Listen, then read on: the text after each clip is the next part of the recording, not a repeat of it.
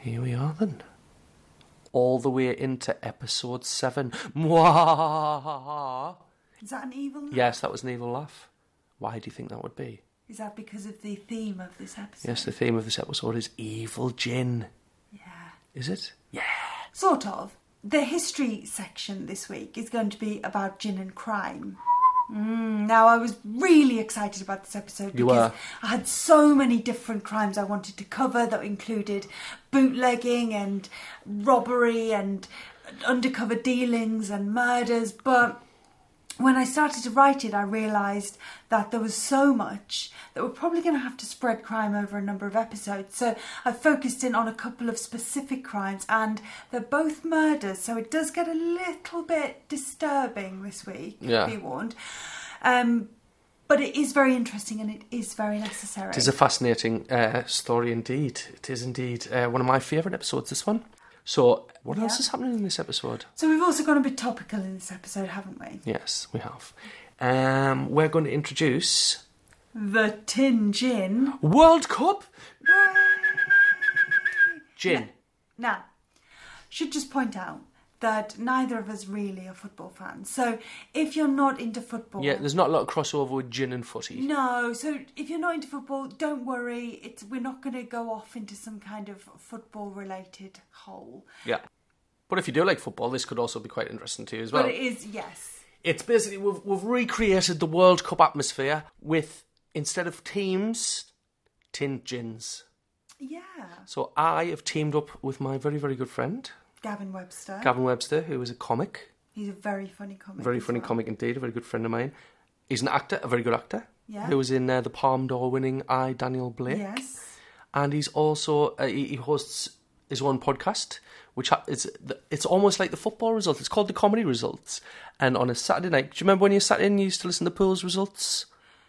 West Lothian 4, Tottenham Hotspur 5. Yeah, those two will never have met. It's two different leagues. But that is fine. Scottish League. Anyway, oh God. He does that, but with comedy gigs. So if you've had a good gig, you've had a bad gig, you ring him late night on a Saturday and you get involved and you chat to him about how the gig was. And it's basically like, how was it? 1-0 to the crowd or 2-0 to you or something like that. Fascinating. Now, I'm not a comedian, so I, by rights, shouldn't really find this particularly interesting, but I love it. It's like you'll get one comic ringing in from a service station in Aberystwyth and then another who's just walked out of the Comedy Store in London. So it's really interesting and it's really fun. And he is very knowledgeable about football. Yeah, hosts his own show about football as well. He does, yeah. It's a football show. Football show, because he's a Geordie and he's got a stupid accent, idiot accent. Yeah, so he is also a whiskey drinker, isn't he? Yes, he is. Not really a gin fan. Not really a gin fan at all, no. I think he likes a gin, but he'd choose whiskey over it every time. So I've decided to kind of convert him. And we got 8 tins of gin to enter into the World Cup. It's quarter-final time now. Next week we'll cover the semi-final. Week after, the final will be before the actual World Cup final. Let's see if we've predicted the winner correct, because we've given each gin its own country. Yes, and the gins aren't related to the country. No, absolutely not. They're picked sort of at random. Yeah. But we wanted to get a little bit of World Cup atmosphere going, and we also didn't want to tell Gav what he was actually tasting until he tasted it, because we didn't want to colour his opinion. So what I find really interesting about this is that, firstly, he starts off pretty unimpressed, but as the section goes on, I think we start to convert him. But we'll let you decide that for yourself. What we also do, what you also do, Matthew, is get him very, very drunk. Yes, because we were in a rush to get this finished, because we were a little bit behind, and we had to do this entire World Cup tin gin in an hour and a half one night. Yeah, so this is merely the quarterfinal. Now, by the end of the quarterfinal in this episode, you start to slur on your words a little bit. And this is only the start of it. So Yes. next episode and the episode after, we're going to hear the second and third parts of this. And it pretty much descends into chaos. We've got a dog running in the room. Playing with the squeaky playing toy in the with a squeaky background. toy. He's a lovely little dog, though. He is, isn't he? He's a delightful little fella. A poodle. Little Edward. Yeah. Yes, he's a delight. But yeah, very disruptive dog.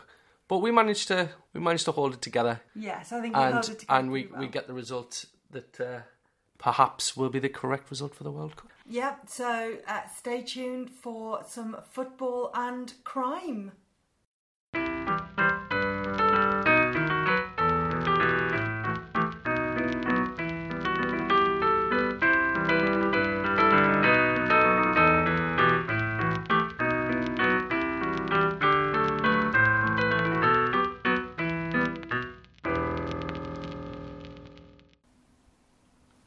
Gin and crime. Is there a link? Yes. What, like bank fraud? No. Loitering? Well, there may be, but we're not going to talk about loitering today. Oh no, what crime? We're going to talk about murder. Oh, gin. What have you got yourself into? Yeah. And yes, there is, of course, a link between gin and murder, in that a lot of murders have been committed on or involving gin. But the real question is whether there's a causal link between gin and murder. Do you think gin might have just been hanging out with the wrong crowd? Yeah. I think it's got itself a bad rep, but a lot of the propaganda, particularly in the 18th and 19th centuries, focused on death as the ultimate price of excessive gin drinking. And a lot of attention was given to crimes that were associated with gin.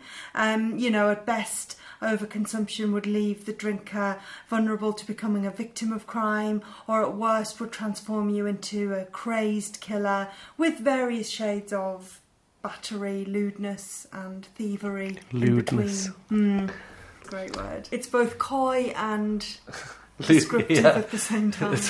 It's like what everyone in the Carry On team would have gone down for back in the day. So today we're going to look at a couple of the most high-profile cases that link gin with murder and let you decide whether gin is really to blame for these heinous acts. And be warned, some of them are upsetting. Yes, it's a dark episode. I've read through some of our notes. It's if things like that upset you, then just strap in. Then maybe fast forward for the next 20 minutes. So I'm going to give you a quote from 1736 when a London grand jury claimed that most of the murders and robberies lately committed have been laid and concentrated at gin shops. Being fired with these hot spirits, people are prepared to execute the most bold and daring attempts. So, 1736, we know what was happening in 1736. It was the height of the gin craze. Gin craze! Yeah. Is that the gin craze klaxon? Yeah, needed one. So let's take you back a couple of years to 1734. So London's diseased, dirty, racked with crime, which spreads out from the slums in its centre. Now the word Tyburn would strike fear into the hearts of criminals, as this is where many of them would ultimately meet their fate. Oh, the gallows. The I was wondering why just they shouting Tyburn at a criminal. Tyburn. Ah! Yeah. Tyburn Gallows was surrounded by fields in the location where Marble Arch meets Edgware Road in today's London. So prisoners would travel in carts from Newgate Prison up through St Giles, which was the big central slum, and then up Oxford Street to what was called the Tyburn Tree, which was this huge, towering wooden set of gallows that stood deliberately, ominously in this prominent section of a roadway. It's a little warning to the naughty ones. It was kind of like those public service announcements that you get. Mm-hmm. That was the 18th century version of a public service warning. But yeah, a little bit more extreme. Yeah, and the executions would be very, very public, so you could come and watch them, or if you just happened to be travelling down that road, you might see 3 criminals swinging from the noose. Ugh. And one of the prisoners who made this journey from Newgate to Tyburn on the 8th of March 1734 was Judith Dufour. So as Judith passed by St Giles with its gin shops and desperate drunken residents and shadowy passageways and whatnot, what she didn't know is that a version of her would feature in possibly the most famous visual representation of this slum in existence, which was Hogarth's Gin Lane? Gin Lane. Was that her? It was sort of her. So she certainly provided some inspiration behind the central character in Gin Lane. It's a drunken woman with a baby that's falling out of her arms, the ultimate symbol of, the drunken woman failing in her motherly duties, which, as we're about to find out, was Judith's heinous crime. Judith became the ultimate symbol for Gin's evil influence. She was what was called a throaster. That was her profession. And a throaster is someone who twists silk into yarn. So in Spitalfields in the East End of London in the 18th century, it was a kind of a weaver's community, really. So her father had been a weaver, and It sounds like a really tedious job, that. it would have been. And think about the lack of lighting that you'd have had in those houses. If you go to Spitalfields now, you'll notice that A lot of men don't wear socks. a lot of men don't wear socks, Yeah. and people ride unicycles. Fixie bikes. Yeah, it's now hipsterville. But if you have a look up at the rows of terraced houses up there, you'll see that a lot of the attics have very large glass windows in them, and there's a lot of light that is let into those attics, and that's because during the daytime the weavers would sit in the top floor of those Spitalfields houses and weave. Is that right? Maximum use of daylight, yeah. As a little aside for you. Yes, excellent aside. That's aside number 427 in this Yeah. episode. So. Yeah. Sorry about the main point being missed, everybody, but we do like mucking about. We love an aside. So yeah, Judith's profession was weaving silk, and she met a chap called John Cullender. He was also a weaver, and together they had an illegitimate daughter who they called Mary. And this is where the story really does turn very sad. So Prepare. yeah, destitute, drinking heavily, Judith wasn't able to care for the child, so she placed Mary in a workhouse, which was a common option for children. It was kind of like going into care, but crueler.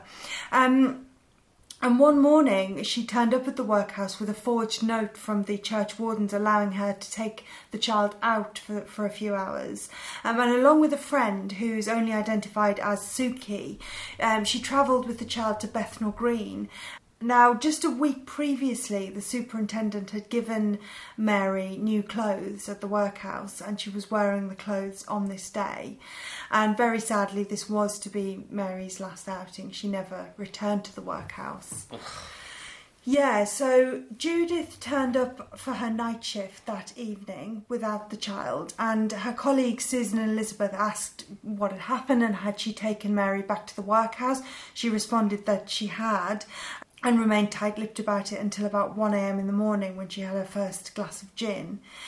Immediately wanted another glass. Her colleague refused to give her any more, but she begged her colleague for a penny to go and buy a cheese sandwich. Got a feeling that wasn't a cheese sandwich she went to buy. She did not buy a cheese sandwich. She bought more gin. Uh-oh. Yeah. Well, that's what happens when there's more gin palaces than Greg's.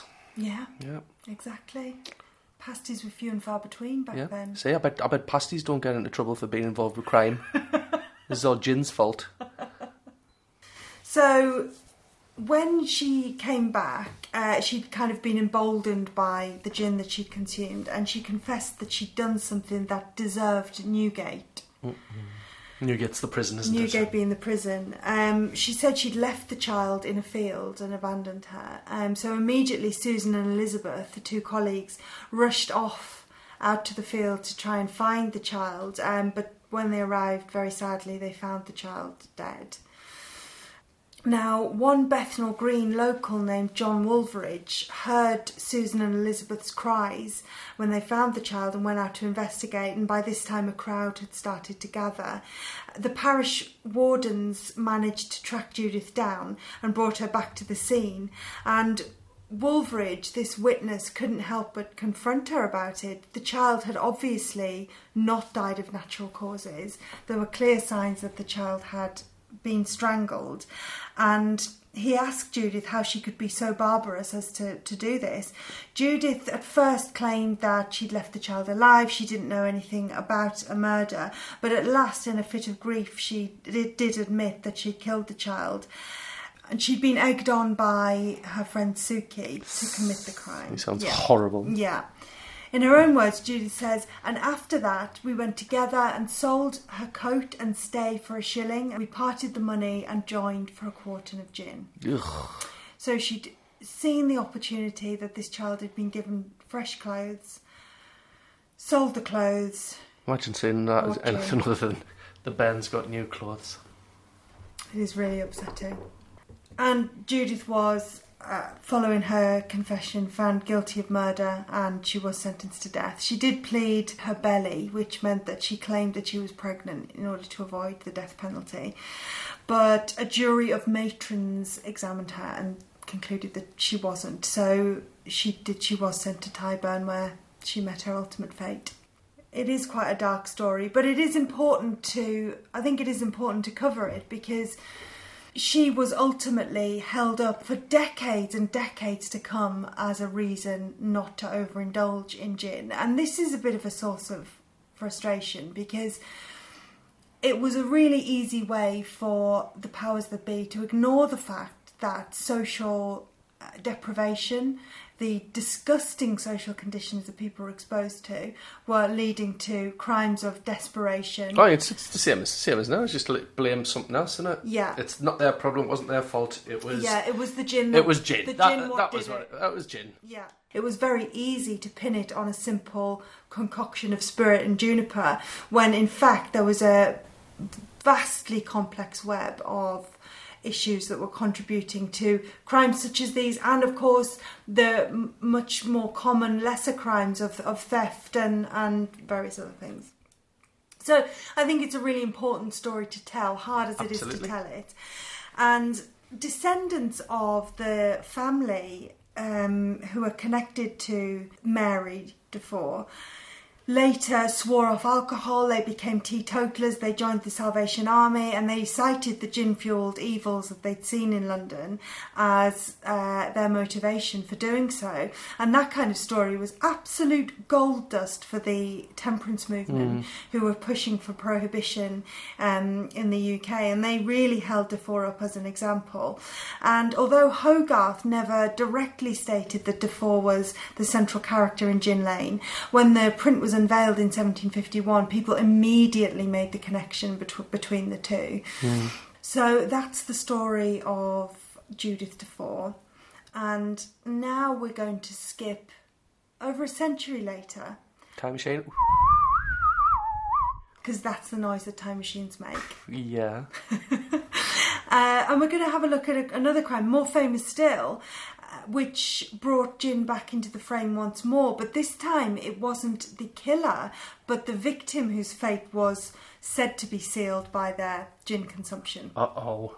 Who's this now? So on September the 30th, 1888... Saucy Jack! Yes, the year is the clue. A prostitute named Catherine Eddowes got so drunk that she ended up running up and down the street in between the horse carriages. Sounds like where we are here in Leeds. On the Otley Mile. The students just run up and down after they've had 5 drinks of gin. Yeah, if that. I suspect Catherine Eddowes could hold a lot more. Yes, I suspect. So she ended up collapsing in the gutter. The police found her and took her to Bishopsgate Police Station, where they held her until she was deemed sober enough to leave. And that was at around 1 a.m. She was signed out of the police station. She gave a false name. Interestingly, the name she gave was Mary Kelly, who was obviously a friend of hers and would also later fall victim to Jack the Ripper. In fact, Mary Kelly was Jack the Ripper's last ever victim and was brutalised in perhaps the most extreme way out of all the victims. But when Catherine Eddowes left, she, instead of turning right to walk home to her lodgings, she made the fateful decision to turn left back to Aldgate, where she'd been picked up, where she presumably intended to carry on drinking and perhaps to earn a little more money. So this decision would cost her life at the hands of Jack the Ripper, and she was found shortly after dead and mutilated with a kidney missing, in fact. Ugh.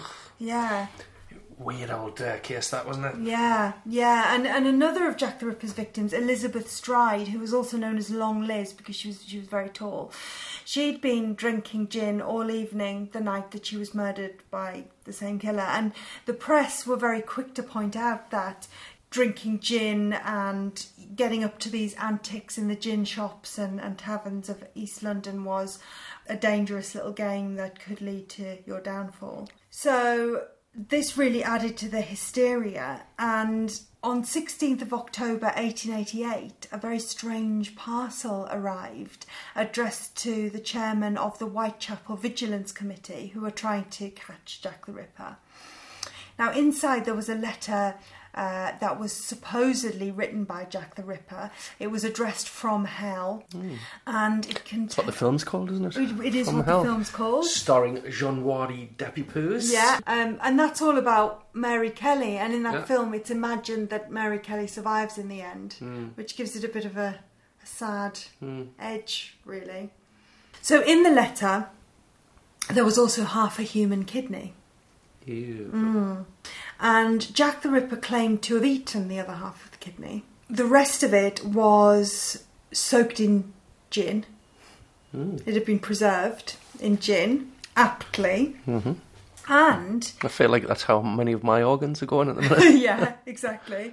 And it was also thought on inspection to come from somebody suffering from Bright's disease, which was a illness that was known to result from gin drinking. So it was named the Ginny Kidney. Clever. Yeah. I've been up all night thinking of that one then. Yeah. Right, it's gin, it's a kidney. Yeah. Ginny kidney, let's go on. That'll do. And of course people thought that it had come from Catherine Eddowes, not only because she was missing a kidney when she was found, but also because she was a heavy drinker. And of course this played nicely into the hands of the press, who could tie together these hard-drinking, hard-living women with this gruesome, horrible tale of half a kidney turning up that belonged to such a gin drinker. Now later it was pretty much decided that this was probably a prank. It was probably not the same kidney that was taken from Catherine Eddowes. Firstly, so many people were suffering from Bright's disease at the time. Spirit drinking was rife, Bright's disease was rife, and other factors indicated that this probably wasn't sent by the real Jack the Ripper. Obviously not much of a prank as well, was it? Not very funny. No, it's not. Not very funny, Prank, no. maybe jumping out of a box, but send a human organ. Even just send the letter, Yeah, you know. even sending the letter. I mean, look at the Yorkshire Ripper. Yeah. The hoaxer. He's just been done recently, not that many years ago. What, the hoaxer? Yeah, the hoaxer. Really? Yeah, he got done not so long back. I mean, good. Oh yeah, absolutely. Hell of a Yeah, lot of police time. It said not only wasting time. There was 2 people killed in the meantime. Yeah, attention-seeking and horrible. And it was thought that this was probably a medical student who'd played this crime because they would have had easy access to a kidney. So, are we then to assume that gin drinking was indeed the catalyst to murder, whether that was leaving you vulnerable to falling victim, or rendered you a child-killing maniac suddenly? I'm going to say no. You leave gin alone. I think it's a massive oversimplification. Of course. And one counter-argument from the time of the Jack the Ripper crimes was from sociologist Charles Booth, and he raised the very unfashionable point that poorer people were vulnerable due to their social disadvantage, not because of their drinking habits. And of course they were going to drink gin in order to gain some kind of oblivion and escape from their situation, but also in order to take in some cheap calories. People couldn't afford to eat, and gin was a fast way to get calories into your system.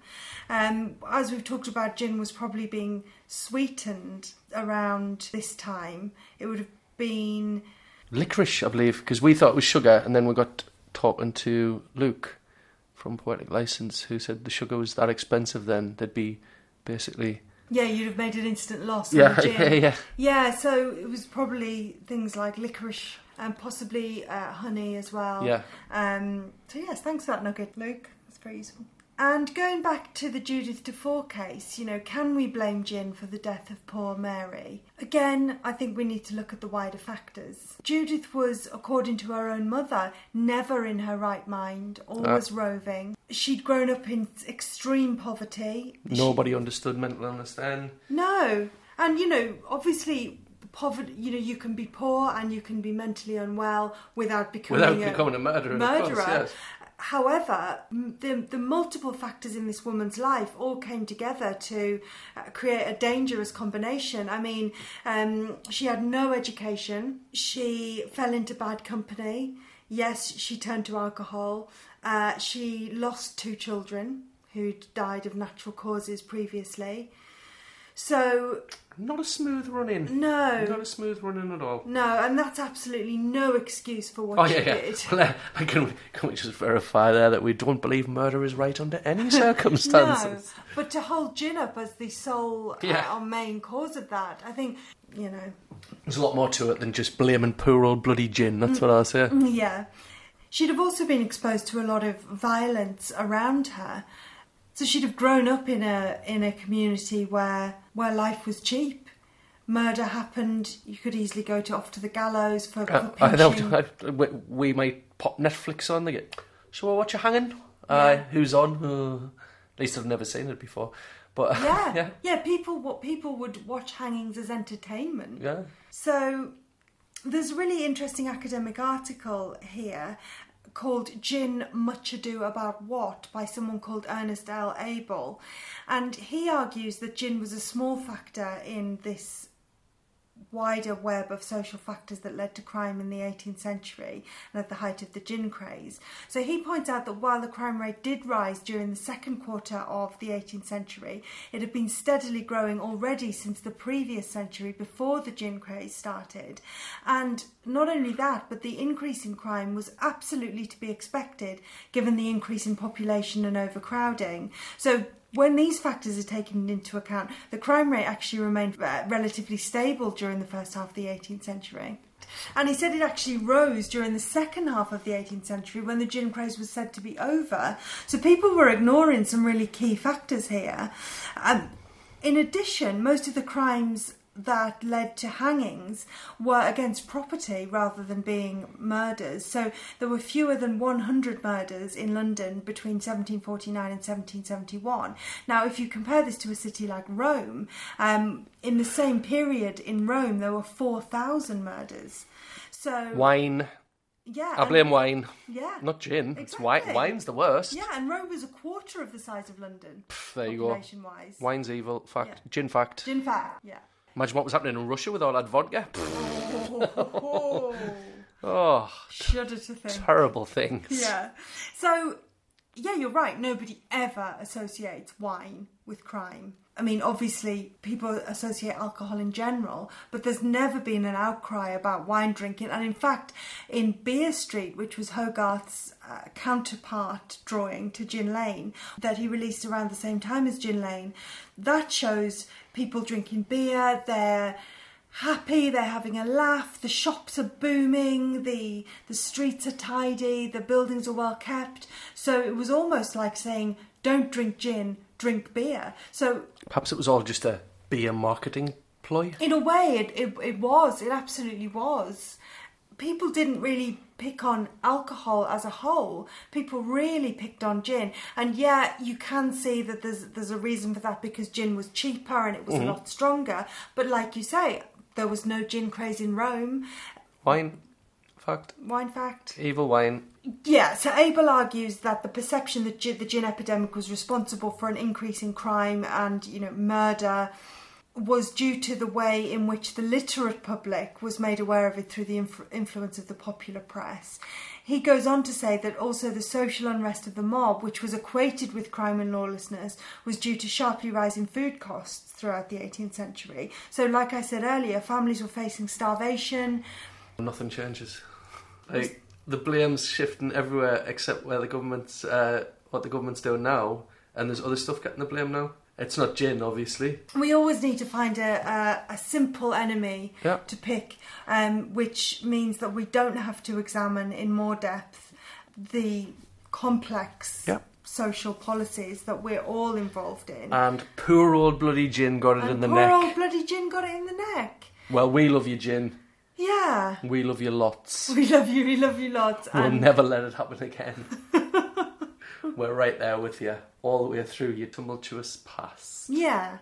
And there were so many more examples of supposedly gin-induced crime that I wanted to bring into this episode, but sadly there's not enough time to cover them all. We might look at it again in a future episode because there's so much to talk about, but I just think these two cases are really interesting in the way they portray criminality and victimhood and link them so tidily to gin. But I think we've debunked it. Yes. Tell you what, let's definitely do another crime and gin episode. All right. Yes. Yes. Done.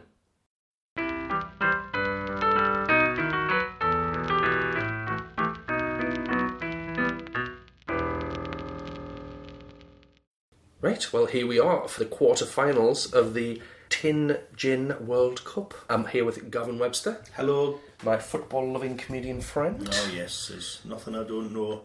but he likes Newcastle, and I'm from Sunderland, so there's a bit of trouble. Tension going on there. Yes. There's not. I couldn't give a toss. Sort of, I'm like a reasonable bloke and all that. Yeah, exactly. I mean, it's just childish. Yes, just childish. Yeah. Right now, what we're going to do is we're going to do quarterfinals. Two gins against each other. The gins will represent countries that are in the World Cup. We're not allowed to see the gins. No, these gins are hidden from you. You can't be influenced. The label to somebody like me who this is probably sacrilege to say that I think gins will taste the same. Yes, that is sacrilegious. Yes. Okay. You're a whiskey fan, aren't you, Gav? No, but I'm playing devil's advocate though, Matt. You know what it's like in our job. You know, you've got to get the diametric point of view. Yes, I am a whiskey fan. Yeah. A whiskey fan. Whiskey's all well and good as long as it's not vodka. I can't tell from the opening of the ring pulls. Yeah, just a little bit of each one. Now, what we're going to do is the first one you've got in your hand. That's England. This is England. England's playing Argentina first. Imagine that in the quarterfinals. That's a tough one. The quarterfinals to negotiate. So England, a bit of history there. Have a sniff of that. Tell us what you're getting there. I'm getting. I don't know. It's just kind of a pear sort of. Oh, pear. There you go. There's a bit of licorice in there, a bit of angelica. Is that? Can't get that, but I'm getting the pear. I think. No, you have a taste. Yeah, definitely have a taste. Can I take the lot or just? Yeah, you can down it if you want. Oh, England's strategy in it. Oh, Route 1. Exactly. Yeah. In your face for the first hour. How's that going? Oh yes, I'm definitely getting more of a taste of. There may be a cranberry feel about that. Is that? No, there's no cranberry. Right, I'll tell you what you had there was England is being represented by the Marks and Spencer's gin. Oh, that's it. So let's have a taste of that yourself. You're going straight from the tin. Does that make a difference? Oh, it's a citrusy one, isn't it? Yeah, I think I think out of the tins, that definitely takes quite a bit away from it. But that's is it dry? That's a dry. Is it classed as a dry one? It's a dry gin. This one, yeah. Try this one. Now this is Argentina coming onto the field. Right. Okay, so I'm trying to get this. Well, that taste out my head out. Should I sniff first? Yeah, have a sniff. Get your nose in. Oh, that seems to be more neutral, if you know what I mean. Yep. I'm not getting anything specific from that one. Not as. No, I wouldn't say chemically, but it's not. I'm not getting fruit from it. Yeah. Shall I taste this one then? Yeah, have a little gun of that. I'm finding that more subtle. Yeah, it's a good old taste. It's subtler, less flavour or more subtle. I would say more subtle because I'm still getting a nice flavour from it. Still nice flavour? Yeah, I still think it is, but it's more evened out with the taste, whereas I was getting strong fruits from the other one. Yeah, strong fruits from the England, and there's an equilibrium to the Argentinian team. Yeah, so it was much more well-balanced side, you see. Oh, there's not one individual carrying on its Could back, England be taken out in the first quarter-final? Well, I have to say I like the Argentina better, like. The Argentina wins? Yeah. It's 1-0 Argentina, and England are out in the quarter-finals. Oh, well, I mean, that never happens. Getting there would have been enough, you know. Argentina is Asda gin. That's Asda. That's an Asda supplied gin. Of all the supermarkets. I tell you what, I would have given it a yellow card myself because it's got on the edge there. It's got one of the most obvious serving suggestions for anything ever. What does that say? Gin and tonic, served with a wedge of lime. And a wedge of lime in them as well. Not even. I hadn't thought Not of even a that. slice of lime or a a wedge. As if that's a serving suggestion, like no one might have thought of it. Yeah, I know what you mean. Like put Gin some and salt on tonic it. Yeah. with lime. Chips. Why not try salt and vinegar? So Argentina 1-0. Wouldn't be on penalties, would it? Oh no, England would have choked easy enough on that, wouldn't they? Yeah, that's Classic England. I mean, I'm not even one for the old footy, but I know about the penalties. You do. You're quite a half decent footballer as well, and yet you always like. I think it was trying to impress girls. You know, I'm not interested. You must have got them skills from somewhere. I love playing it. Playing's great. Like Yeah. Five-a-side's always been one of my favourite things in the world. I love that. Like I used to play it back in the day, but back in the day, check me out. But they would get, come to Gateshead. I'm like, come that 15 quid taxi ride. Yeah. There and back. I remember doing that. And they're like, it's only 5 quid. It's not like. Yeah, and half your day took up. Yeah. So. The first quarter-final finishes with England an early exit. Yeah. Argentina through. Well, I know you're the gin expert, but did you like that one? It's a good entry-level gin, yes. Yeah. It's a bit like my late mother once said, it's a great line, she said, like, I don't know whether it was hers or not, she said, like, the saxophone is appreciated by people who aren't musicians. You know, because they go, I love it the way they go. Whereas I think musicians go, it's a bit crass. You know what I mean? But like, it is like non-musicians like saxophone. So basically, this is as the gin and tonic's the saxophone this is of the the gin saxophone world. Of the gin world. Yeah, exactly. So there's a little bit lovely, of lovely after-match chat to Gav there, and that was quarter-final number 1.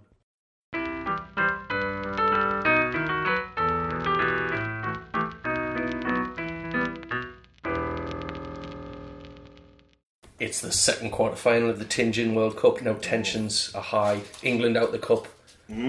Argentina through. It was expected to a degree. Yeah, I feel quite chipper now because I've got a bit of gin. So. Yeah, there you go. M&S gin fails to Asda gin. That might surprise a few, but Or maybe it's just my palate. You know, it might be your palate, but do you know what? You're the one that's just judging it. Mm-hmm. You're the one that's judging it. It's off to a good start now. It's Brazil versus Portugal. So it's Brazil first. And that's an old Portuguese speaking game, isn't it? Yeah. I thought they'll be able to converse and everything. Yeah, that's right. When the English people would just shout louder at them. That's right. Kick the ball. Correct. Right. Now, this will be Brazil. And this is your Portugal. Right, so I'll have a smell of the Brazil. Have a smell of Brazil. So they're out on the pitch. That's nice and fresh, very fresh, that one. And getting in deep with the freshness there. Coming around the back. Uh-huh. Oh, I like that. Oh, it's a big favourite. Brazil doing well. Very green, very limey. You know what I mean? Got a citrusy spring to it, has it? Yeah, but specifically lime, I think, you know? And I like that a lot. Let's have a while. Yeah, I'm getting that. The alcohol's at the back of that light as well. Right. Let's have a taste. Oh, it feels like there's more than a double in that one. I know what you mean. It's got a stronger aftertaste, but that's a good gin. That's a bold old gin. That one. Oh, Brazil coming in hard and strong. Traditional. Portugal's got the ball now. Let's see what they can do with that. Again, this seems to be more of a neutral smell. I'm with you on that. I've just tipped it into my beard. Again, I feel like I'm just tasting a gin here now. There's nothing. Yeah, nothing leaping out at it. Not really, and I can drink gin. I like it, but I'm not. There's nothing. It's all right. Yeah, I mean it's slightly floral, but nothing spectacular. Yeah, and I like it is subtle. There's nothing horrible. Yeah, there's no thug. It's not like coriander in a food dish. It's not like nothing. Yeah, it's not like too spiced, overspiced. It's just no something. Yeah, it's just dipping below that middle level. It's just but it's okay. But I have to say that Brazil was far better. Okay, we'll reveal the Brazil was the Aldi gin. It was Aldi. It was Aldi gin. But Aldi gin it's nothing to be sniffed at. I mean, is it not? No, it's won awards. Has it? We use Aldi gin for all our infusions. Really? Because you don't want really, really terrible gin to start the infusions. You want good, solid gin, and it's cheap, and it's really good. And Portugal, good old Gordon's. That was Gordon's, was it? Good old Gordon's, yep. So, Gordon's is out. Portugal lose to Brazil. Would that be about right? Yeah, well, yeah. Brazil probably would edge out Portugal. I mean, both good nations, but I think Brazil would... it just ain't a World Cup when Brazil's out. Yeah. So, Gordon's is down and out. Goodbye, Portugal. Sorry to our Portuguese listener. Carlos of Lisbon. Now, Brazil are through in the second quarter final. It's a thrilling one. So we've got Argentina and Brazil. Goodness me. Oh. What is going to happen next? Well,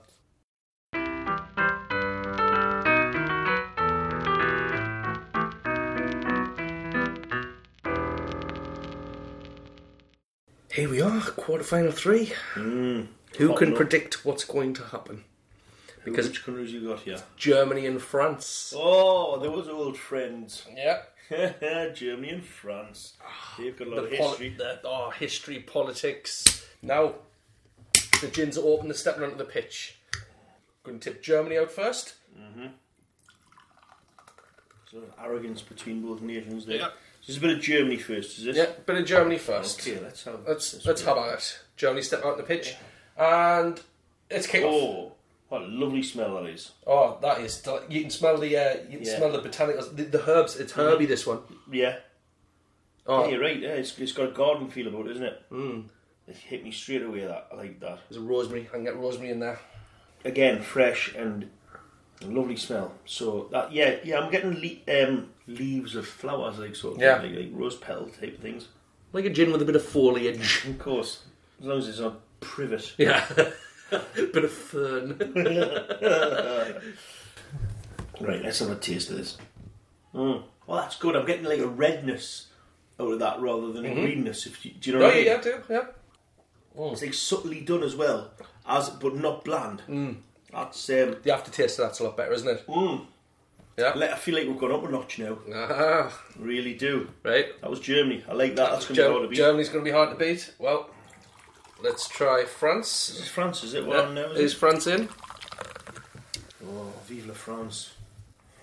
Oh, I've got a sort of gingery smell there. Yeah. Something much more savoury and rustic. More. Yeah. Yeah, something like ginger or something. That's lovely, that, isn't it? That's different. See, Germany's put in a good performance, but France is coming back. God, I've never had that. It's like cinnamon. Let's have a go. There's orange in there as well. Would you say that? But it tastes like old orange. It'll taste like dry. It tastes like looking at potpourri. You only need to look at potpourri. It tastes like looking at potpourri. Yeah. That's possibly the wankiest thing I ever said. Almost. It could be wanky, but it could be a bloke sitting outside Sainsbury's with these drunken pals. Yeah. It's like looking at potpourri. That's like looking at cider. I've never had this experience drinking gin with that. I've never tasted that kind of thing on gin. The other ones before were more typical gins. Yeah. Well, could this win the day for France after Germany puts in a great shout? Do you know, it's a shame to have to pick a winner out of these two. Because I think they've gone to a different level from the last night, you know. I think it would be a shame. Do you want to try a bit more Germany?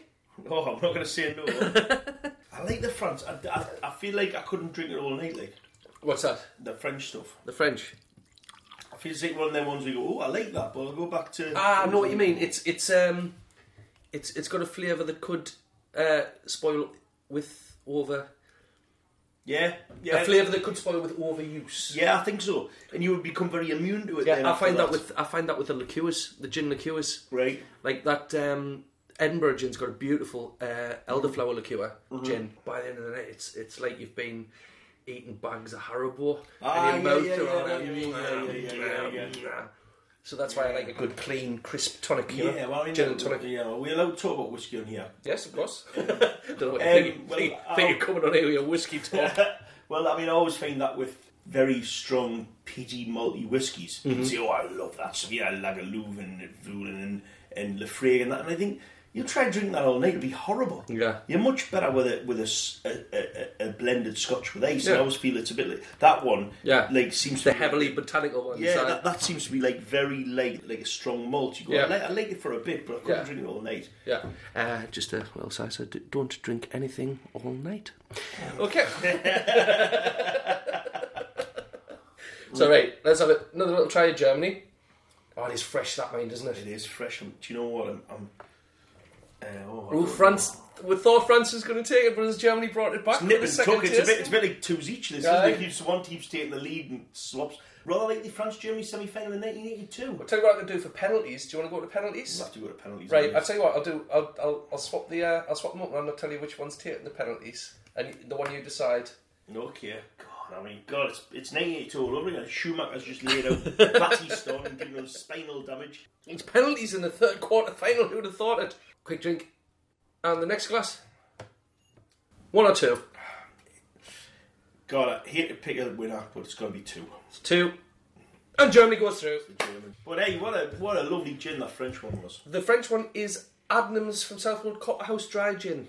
So is it a copper that I'm getting? Resembling copper? No, it's the type of stills you use. There's Cascades gins. Oh, right. So where's Adnams based then? Adnams is from, I believe, it's from Suffolk, down in Suffolk. Yeah, Suffolk. Yeah. So it's a shame to see it go out of the competition. It is, but I don't think we'll see the last of it. No. I mean, next year perhaps it'll come back stronger. There'll always be next year for something as good as that. And what about Germany? What was that then? Germany was a delicious Edinburgh gin. Classic Edinburgh gin. Beautiful stuff. I'll remember that. Do you remember we did that charity gig with Deliso Chaponda? Yeah, I do. In Leeds. Yeah, and they gave me the Edinburgh gin, the Seaside gin. All right, a different one to that. Yeah, and we drank that for most of the night. Just another thing, don't drink anything for most of the night. But we enjoyed that all night. So it's France is gone, France is out, and Germany. March on. Germany, yes. Could Germany get the World Cup? I'm actually using this to see who wins the World Cup. I'm going to put money on whoever. It looks like a conceivable semi-final. Argentina, Brazil, Germany, and the next quarter-final is Belgium v Russia. Now let's get ready for that one.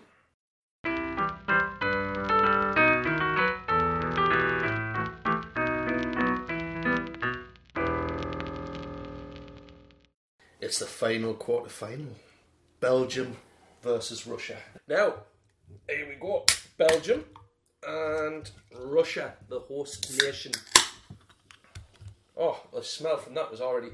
Now I'm going to give Belgium a bloody yellow card already because it's not mixed with tonic. Oh, what's that coming out?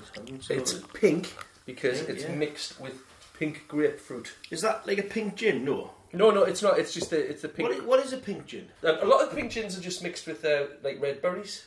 Is that what it is? Yes. I can tell you a funny football story about pink gin. Come on then. Because you might have heard of somewhere called the Anfield Boot Room, which was Anfield, Liverpool's ground.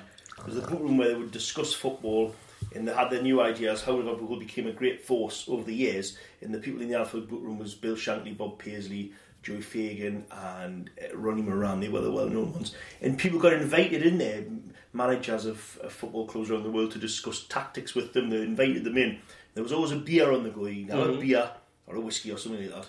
But Elton John, who loves his football, was chairman of Watford, him and Graham Taylor came in because Graham Taylor was manager of Watford, and they asked Elton John what he wanted to drink. He said he'd have a pink gin, and they told him to fuck off, he's having a pint. Football. Oh, you've got to love it, haven't you? It just goes to show how much football and gin mix. Well, the pink gin this time, the reason it's pink. It's pink grapefruit. Now, if you smell it, that's pretty much all you're going to get. It's so grapefruity. Yeah. I mean, it's a lovely welcome change from everything else. Yeah. Okay. Oh, boy, that's good.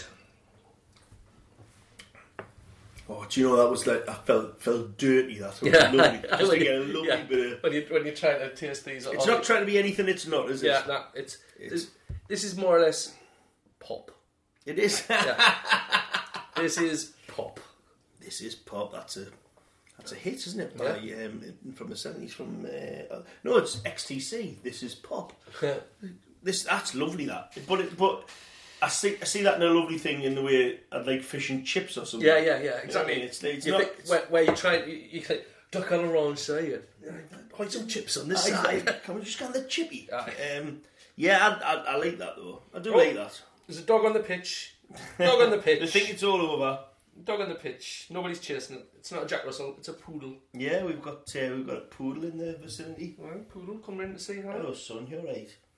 So Belgium could surprise people with its pink grapefruit gin. Yeah, okay. It is what it is. Well, the host nation's chance now. Have a little bit of that. Well, hey, that's got a taste of like stuff like hemp, illegal stuff in this country. I like that.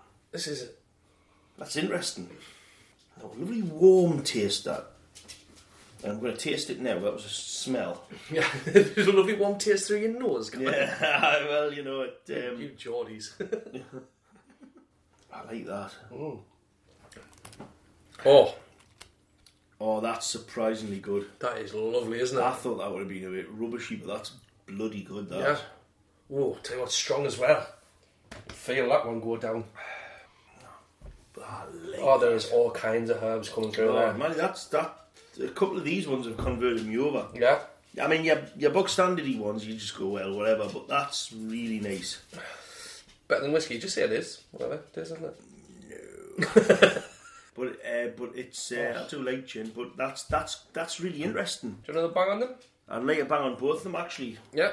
I think I know what the winner is, but having said that, God, I'm enjoying a bit of pink. Bit of the pink gin. Pink and... I'll tell all your lads at the footy. They'll not be happy. Mate, it's got a lovely smell as well. The pink grapefruit's refreshing, isn't it? It is nice. Imagine that over ice, just in it's a summery drink, that one, isn't it? It is, yeah. It's got a lovely smell. But it's surprisingly good, isn't it? Considering, yeah, this is basically like ready meals in the gin world, or like in the drinks world, isn't it? Yeah. It's like ready meals where you'd get like a frozen lasagna. Yeah, I know what you mean, because it's got the tonic already in. Yeah, but these are surprisingly good. Yeah, I agree. This one, Russia, so Belgium. What you going to give it? Well, it's close. Yeah, but the Russian one. Oh, it's the smell of that, man. The smell, that's beautiful, isn't it? I can't put my finger on what it is, the smell, but that's so nice. Right. Come on, Russia, thrill me again. That's a corner. It's crossed in. It's up. He heads it. Russia aren't really synonymous for set pieces from corners. They're more of a on the floor team. That's like, who's that then? That's already right. Okay, right. Belgium is Greenall's pink grapefruit. All right. So I was going to say I would like Russia to go through. So what was so Belgium was the pink one. That was a Greenall's. Did you say? Greenall's gin, which is it's a kind of bog standard. It's more your high street supermarket gin. Yeah. Your high street gin now. But this Russia is it's a lone wolf gin. Now I'd never seen this before till I found this in Tesco's the other day. Right. And that is something special. It is, isn't it? That's it really is. Stuff. Yeah. That is great. So who's? Oh, it's got to be Russia. Russia win. Belgium is out. But good fist of it, Belgium. Yeah, but that was so good try. Nice. So Russia is through. So the finals, the semi-finals, are all sorted. Right. We've got Argentina, Brazil, Germany, Russia. In that order. That's Argentina going to be v Brazil and Germany v... Do you know what? If that was the World Cup semi-finals, they'll be great games. Yeah. Well, hey, perhaps Gin is predicting how it's going to go. This is the Freddy the Octopus method. Yeah, exactly. Gin method. So, right, we'll be back with your first semi-final. Oh.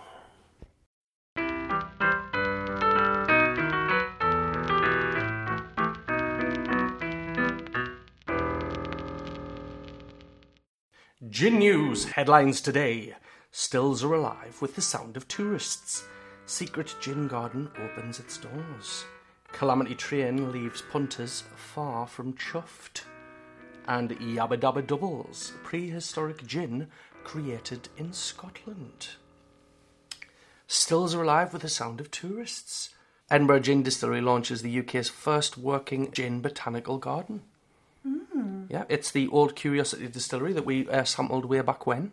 the colour-changing gin. That was an absolutely fantastic gin. We had the lavender and echinacea flavoured gin, which was absolutely exquisite. It was beautiful, wasn't it? I really enjoyed that. And you can go to where they get all of their botanicals from. They've got 7.5 acres.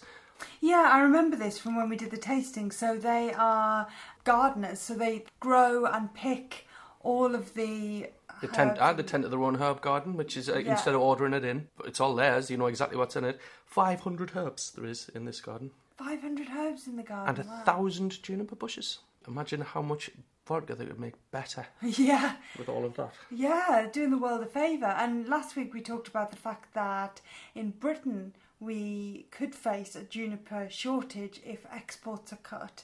So, they maybe hold the key to the future of gin making. Yep, perhaps we all need to plant a juniper bush or suffer the consequences. Yeah. Okay, so we can go and visit this garden, and now that's open as of now, is it? 26th of June that opens, and you go for a walk, almost like having a walk through your favourite drink. Sounds amazing. Oh, congratulations, Old Curiosity. Great gin. Sounds amazing. They're bringing out 2 special limited edition gins in association with that as well. Geranium and Mallow, and Damascus Rose. Rose, that sounds nice. Yes, it'll be a Turkish delight for my tastes. You say that, but you don't like lavender and you don't like echinacea, and you love their lavender and echinacea gin. Mm-hmm. So there Perhaps you go. I'm a fool to myself and I don't know what I like. You need to give it a try. Calamity Train leaves punters less than chuffed. Well, a company named Railway Events organised a gin train tour. Sounds like fun. Sounds like a Friday. On any train I get on. Yeah. God, I hate the trains.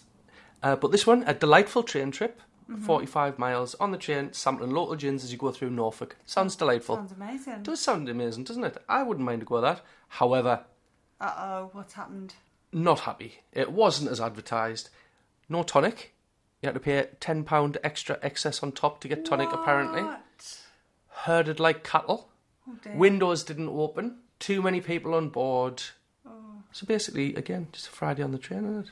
Yeah, exactly. It's like getting from Durham to Newcastle on a Friday night. Now, I would forgive most of this, but another thing that they did... Short measures. What? Short measures. No, forget it. Not even... No. Oh, God. No. How... The humanity... So did people get their money back or what?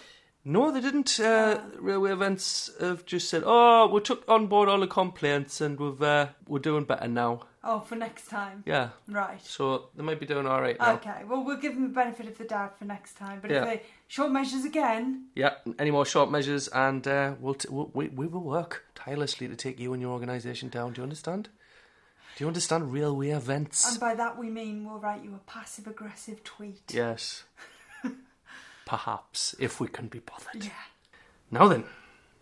Yabba Dabba Doubles, prehistoric gin created in Scotland. There's a couple of companies teamed up to make a gin that's inspired by the prehistoric landscape of Caithness. Oh.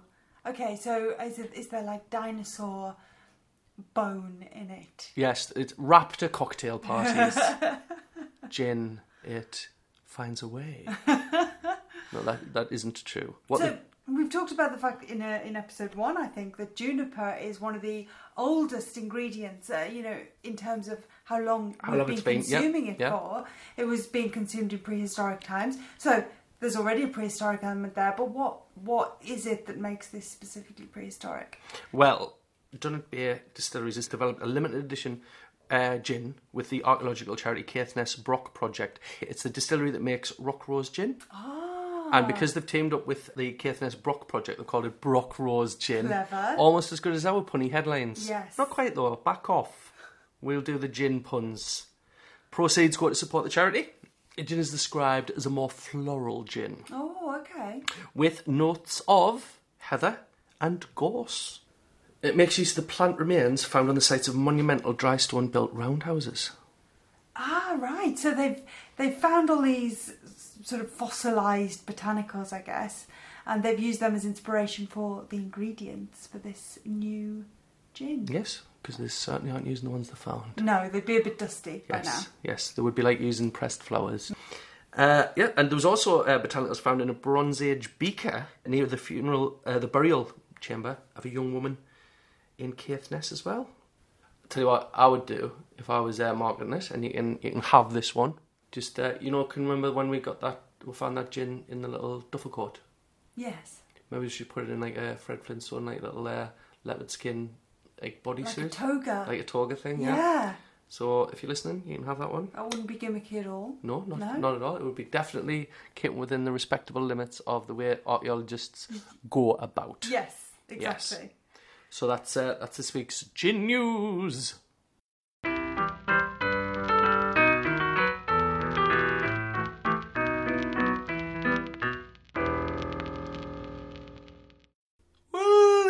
What a dark, twisty and turny episode that was. Yeah, but I think it was triumphant because not only did we clear Gin's name... Ginnocent. The Ginnocent shall walk free. Yes, we have definitely debunked the idea that Gin is solely responsible for some of the most heinous crimes in history. But we also, I think, converted a whiskey drinker to good gin tonight, and not only gin but tinned gin. Yeah, and if he likes that, imagine a good small batch. I think we'll get him converted over properly. Yeah, so I think next time we see Gav, we'll take along a bottle of Poetic License Northern Dry. We'll take some of that. Yes, we'll take some of that over. The conversion will be complete. And a bit of gin Marrier. Oh, right, that's what we'll do. Yeah. So do join us again next week for more gin news. Yes. And the semi-finals of the Tin Gin World Cup. Oh, who's going to win? Ha, ha, ha, ha, ha. Gin.